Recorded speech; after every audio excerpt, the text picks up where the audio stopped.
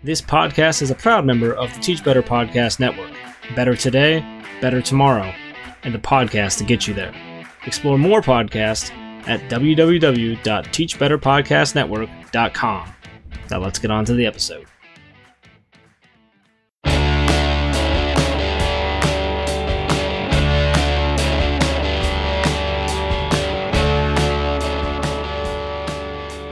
Hey everyone, welcome back to the Principal Leadership Lab, a podcast experience created for you by two public school administrators. Without further ado, let's join Jeff and Adam in this week's episode. Hey Adam, welcome back. Another episode of the Principal Leadership Lab. I'm so glad to be here with you this afternoon. Thanks, Jeff. I'm great. I'm doing well in Northeast Wisconsin. I know this episode won't air for quite a while, or at least several weeks, but we do have something we should be celebrating, and Jeff is going to be turning the big 5-0. Oh my gosh, the big 5-0. Bring that up. You had to bring that up. Yep. I am super excited about that. Let me pull out my calendar and tell you what I've got going on that day. I've got a 3-hour administrative cabinet meeting that starts at 10 o'clock and goes through lunch, which they won't feed us for, and I'll have to sit there through that. And you're going to feel like you're 75 by the time that's done. And then I think you and I actually record that night. We do. It's a middle of the week in October and middle of the month in October, rather. And you know what? I'm super excited about it. You know what I did? A birthday gift to myself as I'm turning 50, right? I got a huge tattoo on my arm, my first tattoo ever. What I'm finding kind of strange is that it's a picture of me. That's what the weird part is. Yeah, well, I haven't showed it to you yet, but I've seen it. You're right, Adam. It is a picture of you. Yeah, yeah. If you look anything like, never mind. But I'm super stoked about it. I've decided to either go big or go home, and 50 seemed like a good age to do that. I've always wanted one, and I'm just super thrilled. So it felt how I thought it was going to feel. Good, and I'm perfectly fine with that. I'm really excited about it. So I can't wait, man. Speaking of going big or going home, who do we have with us tonight? Oh my gosh. Tonight, Adam, I'm so excited for our guest tonight. Go big or go home. Two DeWitts on the show tonight. We want to bring in author consultant Peter DeWitt. Peter, how you doing tonight, my friend? I'm doing well, guys. And Jeff, I feel your pain. I turned 50 on September 3rd. So, oh, well, happy late birthday. But I already have 3 tattoos, so I guess I have to go and get a 4th now. You probably should. You probably should. Make sure Jeff, it's like a full leg or something. No, I don't think so. So we have more in common, Peter. Not only do we have the last name, we're wearing the same clothes. We also celebrate our birthdays in September. Wow. Well, just to be clear, we're not wearing the same things. Oh. Like, I think, if there's a visual, that might be a better idea. We just both happen to be wearing yellow T-shirts with a blue sweatshirt at the top. Yep. So. Yeah. For our listeners, thank you. The host. Thank you for the clarification. People are going to wonder, since there's no video with this. This might have to be our first vlog so that people can actually see. You guys didn't actually do that. Well, I can't because I have mask beard from wearing my mask all day, so I'll have to fluff it up. Yeah. That's right. That's right. Well, Peter, listen, thanks again for coming on the Principal Leadership Lab. We are so excited to have you on today, and let's just get into it a little bit here. I mean, you know, as we look at your bio, which anyone can find on your website, I mean, we can see that you've been a former K-5 teacher. Actually, I just learned recently that most of those years were spent as a kindergarten teacher, right? Kindergarten or first grade, wasn't it? First grade. First grade. Okay, it was first grade. I knew it was really, really young. Years, yeah. Wow, that's amazing. I mean, you were a principal. You're an independent consultant. You write for Education Week. I mean, just for our listeners who might not be as familiar with you, just tell us a little bit about your story, man. How'd you get involved in education in the first place? Oh boy, that's a longer story. Believe it or not, I actually was. I'm the youngest of 5. I was retained in 4th grade. My dad died when I was in 5th grade. My mom went back to your GED when I was in 6th grade. And I honestly graduated 4th from last in my class from high school. Wow. And then I failed out of 2 community colleges. I know people are going to be like, seriously, this is who you have as a guest on your show. But I went to Harvard.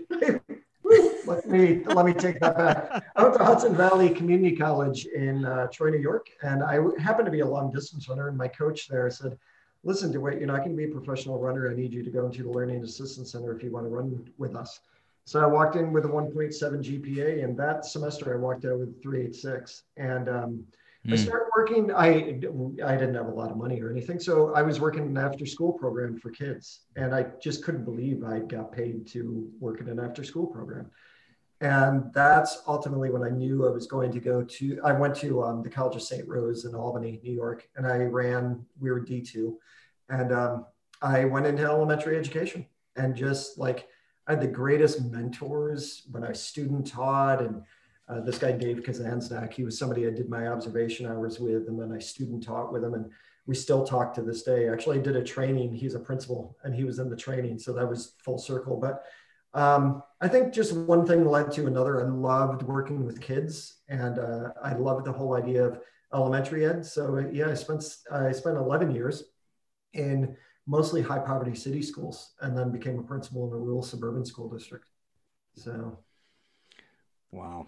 What a great story. I mean, I've never taught below 6th grade. And so I can't imagine 1st grade, man. I've always felt like that was such a huge burden or huge pressure. Like your responsibility is to get them to read. Oh yeah. I have 30 1st graders too. And you know, what's strange is that I am actually, I can officiate weddings. And I am actually, this coming weekend, I am officiating the wedding of 2 of my former 1st graders. It's just really like they reached out and said, would you officiate our wedding? I'm like, wow. Like that's just crazy, right? That former 1st graders, when you're a teacher, ask you to officiate. So yeah, I did not think I would want to teach 1st grade, honestly. I really thought, because I student taught in 4th grade, I thought I wanted 4th grade and up. But the funny thing is, when you don't have money, you've got college loans, and the school district hires you to teach 1st grade, you teach 1st grade. Yeah. And it was honestly like the best thing that could have happened to me back then. It just taught me so much about engagement and, patience. And also, even though I came from a sort of what people might perceive as a tougher background, I met so many kids that came from places that were so much tougher than me. So honestly, it was 11 years that I do not regret whatsoever. I learned so much about them and about me during that time. It was hugely powerful. Wow. That's excellent. There's a couple of things I heard in Peter's opening there. First of all, not often do I hear other people say, listen, DeWitt. So I'm glad to hear that other DeWitts have had to hear that same thing. I know that my GPA wasn't rocking in high school. In fact, my oldest daughter, we went to scholarship night at her high school, and I sat next to a former classmate of mine. We had daughters in the same grade level. And I said to her, name is Michelle. I said, hey, Michelle, did we have this back when we were in school, scholarship night? And she said to me, Adam, we didn't have the GPA to get invited to this. And here I am, a principal. It's gone full circle. No kidding.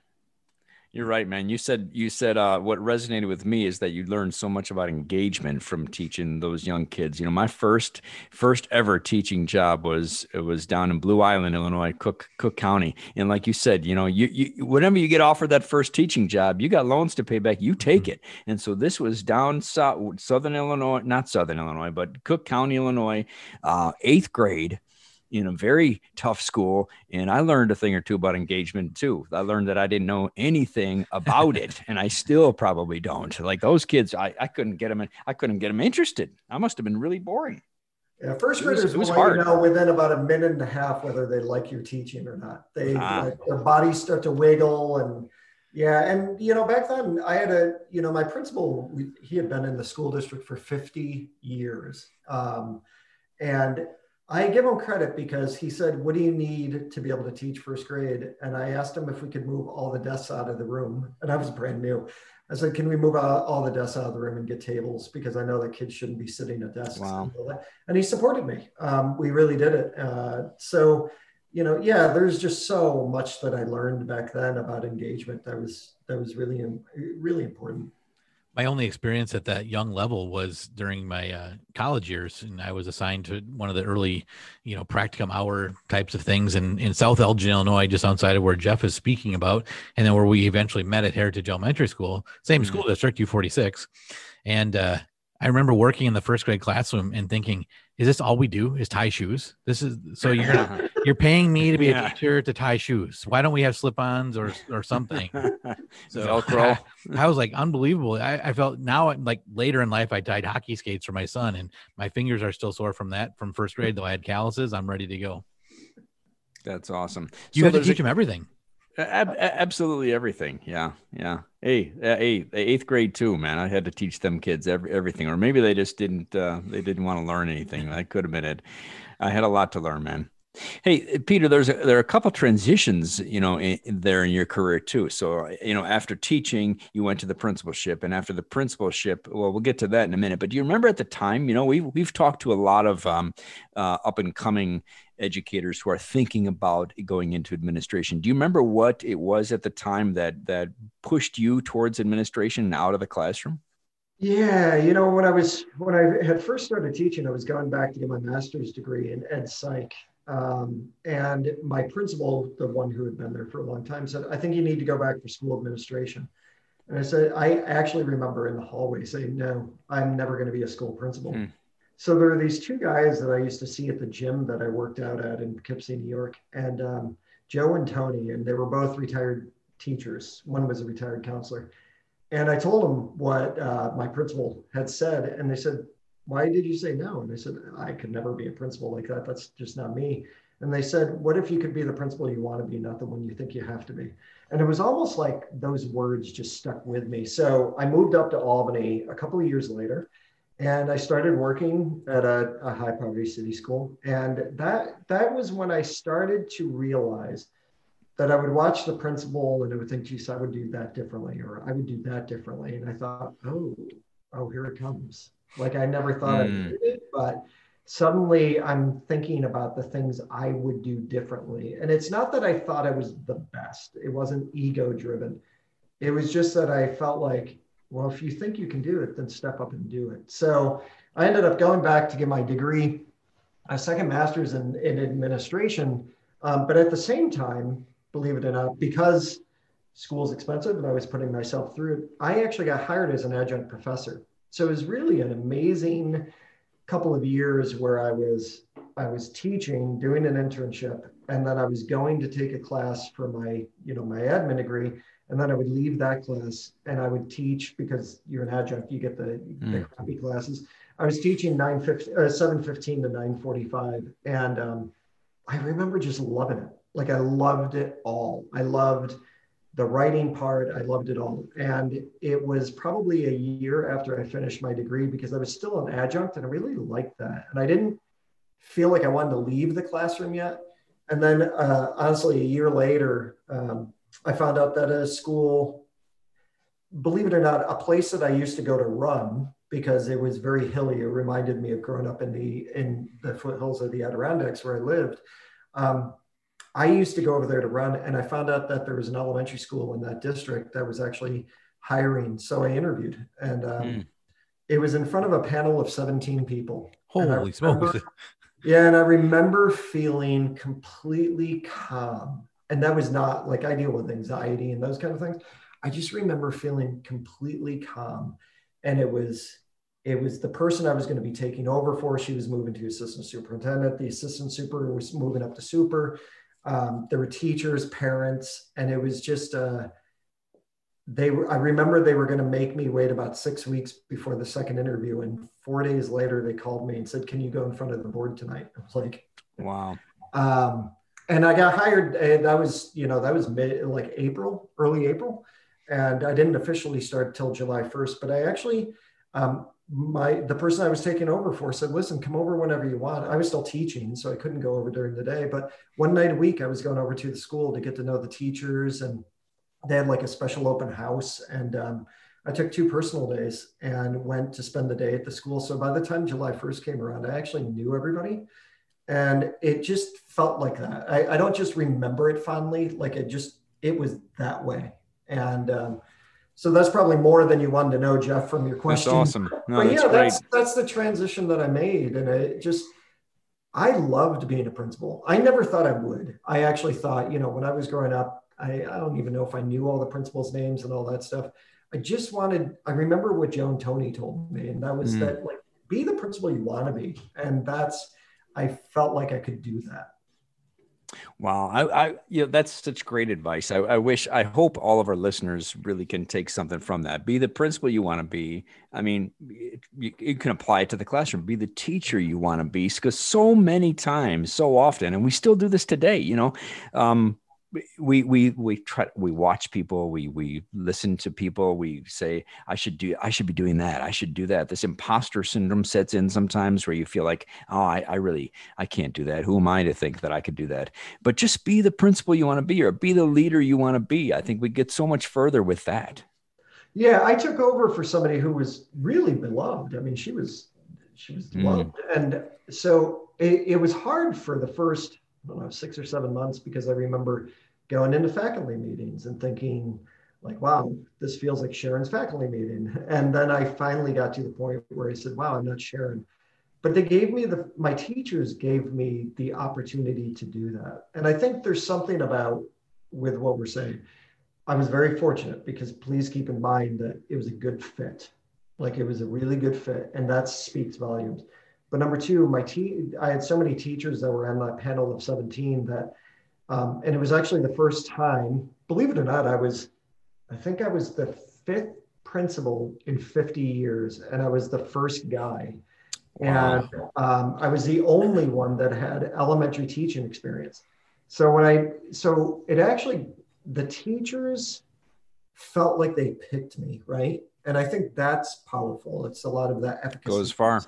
Yeah, it does. And I realize it only goes so far, because you also have to step up to the plate, and you have to be able to, follow through and be open. But I think because of the fact that they gave me the flexibility to grow, it made me want to return the favor and make sure that I was giving them the same courtesy. So what I think is you could even write about this and make it a blog post about the transition period that you had, where the outgoing principal welcomes the new incoming principal to kind of train them. I mean, that doesn't happen.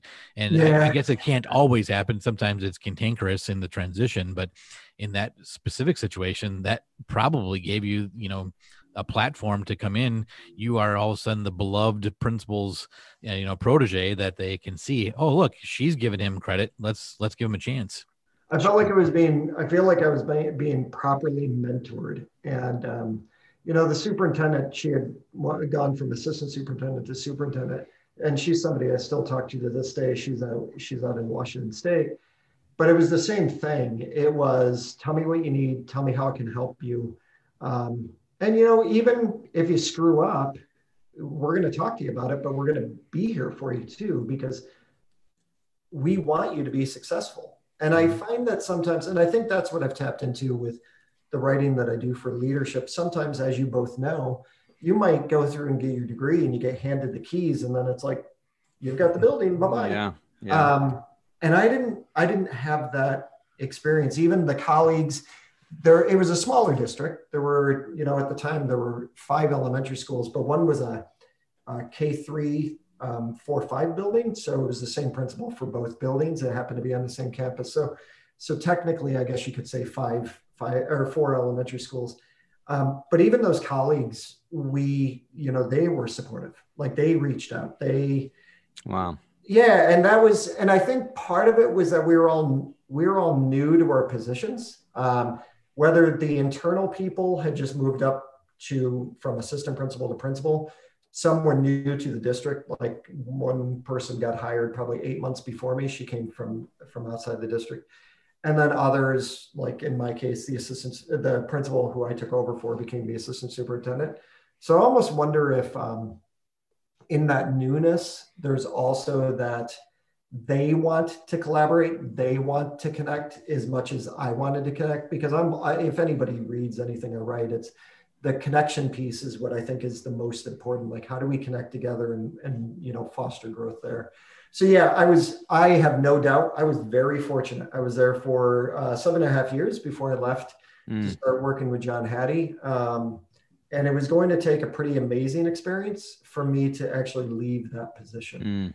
But I had gone back, I went to get my doctorate. I started to write articles then, and then I started to write for Ed Week. And then, a couple of years later is when I met Hattie and everybody from my publisher. So It was going to take a pretty amazing experience for me to leave my teachers. And you know, the great thing about Facebook is I connect to so many teachers and parents and kids and stuff. But yeah, I've been very lucky. I know that sounds, to some people, that might sound very Pollyanna-ish, but quite honestly, I've been very fortunate in whether I was teaching at high poverty city schools and what I learned there and who I became, or in the principal position, or even now in my life as a consultant and author over the past 7 years. I think I've just been really fortunate with the connections that I've made in the learning.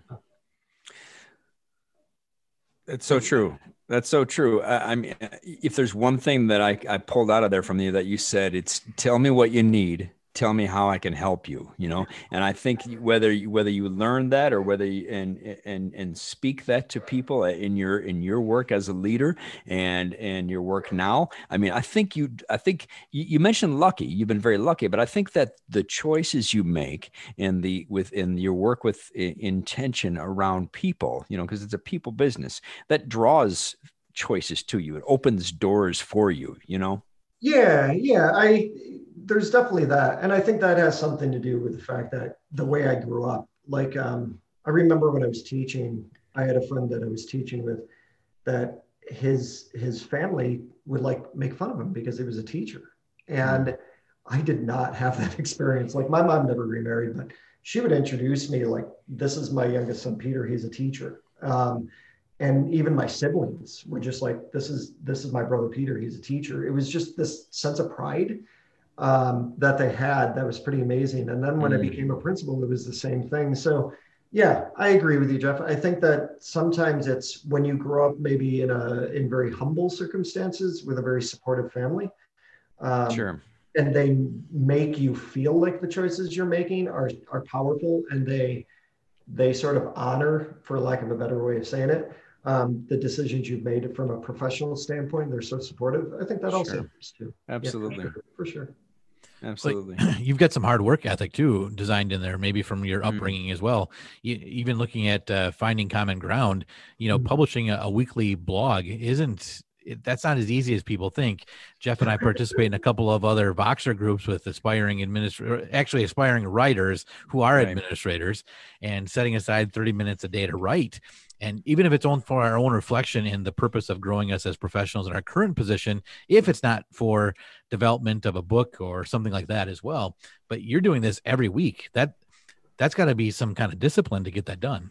Yeah, you know, it's funny, when I took this class when I was doing my admin degree, it was called Critical Issues. And Jim Butterworth, who became my mentor, and he actually became my doctoral chair, we used to go to class and we didn't have a book, we had Education Week, and we had to read 6 articles. So, you know, fast forward about 5 or 6 years, I got hired to write for Education Week. And it was really a pretty phenomenal experience for me. At that time, I was actually writing 3 blogs a week. I was posting, I think it was like maybe Monday, Wednesday, Sunday, or Monday, I can't remember, Monday, Wednesday, Friday, or something like that. And I was also moonlighting with ASCD and Huffington Post, because I think people think you have this built-in audience. And honestly, when I first started writing the blog, I had about 200 readers a month. So I wanted to find ways to sort of branch out and get noticed. And ASCD was very, Sean Slade from Whole Child was like very much a partner in that, wanting me to write blogs there. And then the Huffington Post, I was writing some stuff there. And then and then there were other people that, like Tom Whitby was a part of Smart Brief and stuff. And then when I got to the point where my numbers were going up and up, I sort of had to go over, but I was writing 3 blogs a week for probably about 5 or 6 years. And then it just got to be too much with book writing and traveling and all that stuff, that I went to 1 day a week, and I post primarily on Sundays. Wow. Fantastic. Well, I mean, I know we talk about, in our circles with leaders, work ethic and leadership habits and how we could just continue to keep growing. And so that kind of leads us into our next question. I'm going to preface it by saying, you've written, is it 7 books at last count? Yeah. Is that and with 3 more in the works, right? Or 3 Yeah. more on the slate, right? A plethora of articles. You have a YouTube channel. You're speaking. You're writing on staff with Education Week. You're still doing, sounds like, some work with visible learning training with John Hattie and his team. Along the way, Peter, there has to have been a challenge, probably many in your educational journey, but we really like to get into challenges with guests who come on the show and just kind of talk about maybe what one of your challenges along the way was in your career, or maybe a current challenge you're going through right now, and kind of how you worked through that or are processing through that maybe. Yeah, I think there are a couple that I can think about. When I was a principal, one of the things that I wrote about in collaborative leadership, which was probably for me the book that sort of skyrocketed my perception and all that stuff. In about 2011, 2012, we went through in our school district budget cuts, low enrollment in New York State. Parents were having fewer children. So there was a decision made to close a 1 classroom per grade level school that was really seen as like the private school in the public school setting, but made the decision to close in March. And I was absorbing the whole population in September. So a parent from that school actually created a hate blog, and she went after gay administrators, and it was really awful. It was supposed to be, it was like unmoderated, but it was really awful, actually. And what happened, it was sort of surprising because I never read it because I didn't think I was going to read anything worth reading. And the community, they were reading it, and she felt power. Like every time she got a click, like it was power. And I remember there were 2 board members that actually said, "Oh, that's my weekly entertainment." And I said, "You'll have to excuse me, but I don't find that very entertaining." Wow. And there were some times, so we had 2 special open houses, and the first time I got heckled at the open house, and that wasn't going to happen again. That just wasn't happening again. My teachers deserved more respect, and the kids were going to be okay, right? So by the second open house, it got a little bit better, but during the summer, like I got together, we always had PTA meetings during the summer because I really liked my PTA. And we even designed like this ice cream social the week before. Remember, it's elementary school, the week before school starts. And we literally thought there was going to be like a fist fight because it was that contentious. And it was really interesting to watch because kids started to come onto the playground all at the same time. And I had my school was awesome. Like we had 27 acres of land. So they came onto the fields, and you could see kids just be like, "Oh, you go to school here? You're on my baseball team." And parents that were like, "Oh, hey, I went to high school with you," and that kind of stuff. And I would say like 50% of the stress went away. And then on the first day of school, that was going to be stressful because we weren't sure how it was going to play out. And like when you're a student in a 1 classroom per grade level school and you're the odd man out, and then you go to a school where you make friends and you get invited over to somebody's house, like it's interesting how parents sort of say, "Oh, this isn't so bad." But we also had to be very conscious that I wasn't looking for that school to just be completely absorbed into ours. We really had to be conscious about creating new traditions because, and I learned a lot from that experience. Like, it's kind of like you can't have the same traditions and expect people to just be a part of it. You have to create new ones. And so that's what we did. And I knew that was going to be a year-long thing because every holiday, everything was going to be, this isn't the way we used to do it. Or they would wear T-shirts from their former school. And it's like, you know what, we're going to live. We're going to make it through. I wrote about that experience for educational leadership. It was actually the first article I wrote for ASCD's educational leadership. It was called Surviving a School Closing. I would say the second one, more recent for me, is that, like everybody else, work can become very encompassing. Mm-hmm. And I got to the point where I was on the road probably 45 to 47 weeks a year.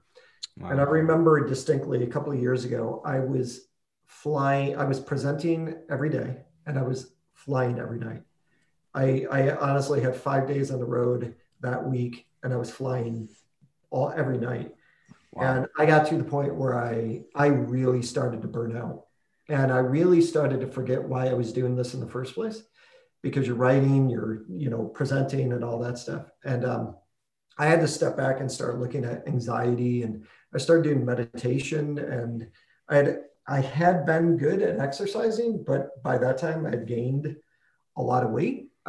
So I actually, for the past 2.5 years, really went on a mission to practice daily mindfulness and meditation, exercise. I've lost 35 pounds, wow.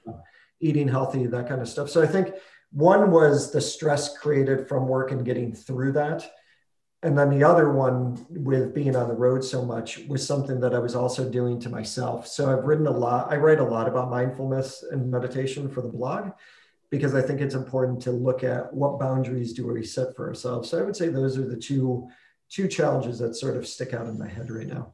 So true. So true. And I know a lot of people appreciate and need that right now, about mindfulness and just taking good care of yourself. And so easy right now, especially to get bogged down in the mire of that. And hopefully people can start to see silver linings. So those are some great stories there, Peter. Appreciate that.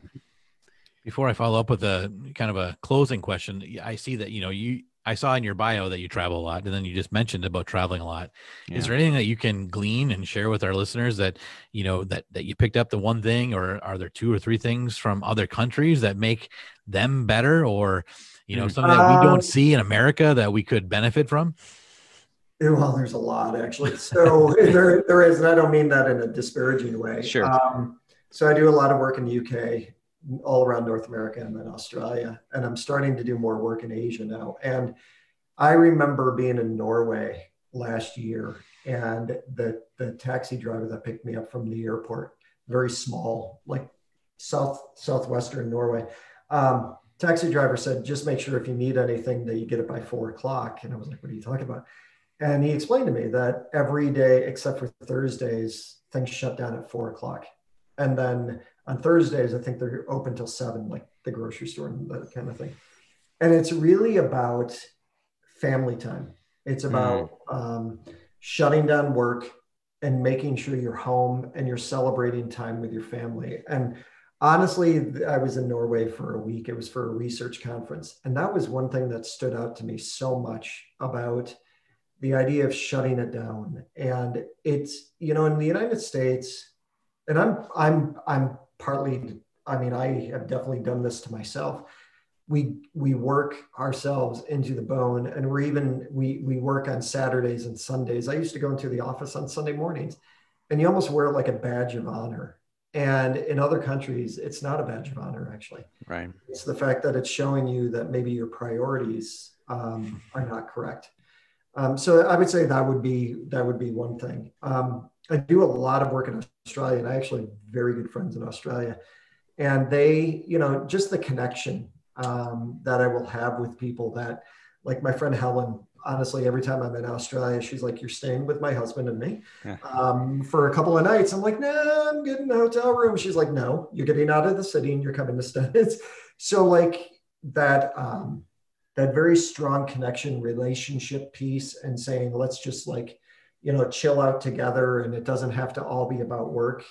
Those are some things that I think definitely stick with me. In the US, we just, you guys work so hard, and we have to think about the time management piece and where does it get us? And I wrote a blog one time. I do a program logic model with a lot of my work, and I talk about activities and impact. And I wrote a blog one time for Finding Common Ground called Are You Activity Rich and Impact Poor? And I really feel like sometimes we're just, social media, we're trying to grab something from Twitter, or, we see that our friends are doing this, so we should be doing that too. And we grab all these activities, and we don't even always talk to our teachers and students about it, so they don't even know why it's coming. And then when we look at the impact, we realize it doesn't always have a positive impact on students and teachers. And part of that is also the responsibility of policies and the federal government and accountability and mandates and testing and all that stuff. Definitely that is a huge piece of it too. But sometimes we're doing it to ourselves because we feel like it's a badge of honor to be able to say we're doing all these things. And it's really looking at the evidence of impact to see if we're getting the bang for our buck, I think is important. That chart was similar to your blog post about pandemic to learning or virtual learning as well. With the the end was the impact. So what are we doing to make a better change? Right. True. Hey, Jeff, do you remember Australia back in U46, 25 years ago? We were using those reading cards about where I have a fly flying around my head. We had those reading cards that started when we were there together, and they would follow the students, and we were looking for indicators of reading for each of their developmental levels. Yeah. And that we were trained from that group of professionals from Australia. I forgot all about that. That was 25 years ago. So yeah, but that was good work. I wish we were still doing the same thing in Wisconsin. Good stuff. Yeah. They've got some very strong ministries of education. I work a lot with Victoria in Western Australia, and like they just they have some really powerful ministries of education, and they're looking at evidence of impact as well. And they're, whenever I'm presenting, now it's remote, so it's 6 to midnight for me. So sometimes I'm just but they are, they're always very, very engaged, and yeah, it's awesome. No, I would say the traveling piece is always something. Just alone, the idea of getting out to travel when you can, I think, is important. I don't get to see I see a lot of conference spaces. But when I am traveling internationally, I really do try to spend an extra couple of days to hang out with like the friends that I've met there and that kind of stuff. I like Scotland. I do a lot of work in Scotland, and those are places that I always try to spend an extra few days in if I can, if my schedule allows it. And I would say that, if anything, I think you'll learn a lot about yourself from a traveling aspect. I never, ever imagined, I just grew up without a lot of money. I didn't fly for the first time till I was 26 years old. Wow. And so this idea of the traveling that I do now, you just learn a lot about yourself when you're traveling alone. You learn about a lot about just negotiating through that time and space, and also trying to look at it from, it's more than just ticking something off the box. It's about really sitting back and trying to enjoy the moments, because not everybody gets the opportunity to travel. So we should consider ourselves fortunate when we do. So love that insight. So much there. So today was our first day of virtual learning, and it's October, what is it, the 5th? The 6th, sorry, October 6th. First day, we had to bring it back. We have 14 days at least of remote learning. I wouldn't even call it virtual, just remote learning. So we're looking for things to share with listeners that are hopeful. Do you have a 60-second elevator speech of something that you can leave us with some hope about public school in the United States of America? Yeah, of course. I think that too often there's been negative rhetoric, and we need to actually focus on the positive. Teaching and leading has been an honor for me. And I think that there are just so many teachers and leaders that are trying to engage students that are coming from very challenging experiences, and the effort that they put into those engagements, and try to create these lifelong relationships too with students. I think there's a lot of hope. We have so many challenges in the country in general, that these people are, making many teachers and leaders are making a positive impact on students. And we know it's been the old adage, you might not know it today, but in the future you might. And one of the things that I told you is that I'll be, officiating the wedding of 2 of my former first graders from 23 years ago. And I just think that speaks to the power of the relationships that we foster in the public school system, despite a lot of challenges that might be coming at us. And I think we're doing a really good job with it too. Well, thank you. That was 82 seconds. Yeah, it probably wasn't like a great new Rockney speech either. You know what, if you could ignore the elevator speech thinking it was supposed to be the new Rockney speech and listen to everything that I said leading up to that, that would be so much better for me. Well, hopefully they'll listen to it all, so it'll be good. They will. There's so much there to unpack, and just such an insightful and rich and reflective conversation, Peter. We thank you for coming on tonight. Appreciate you taking so much time with us. Yeah, absolutely. Yeah, thanks for having me. It's always good to talk to another DeWitt. I say the same thing all the time.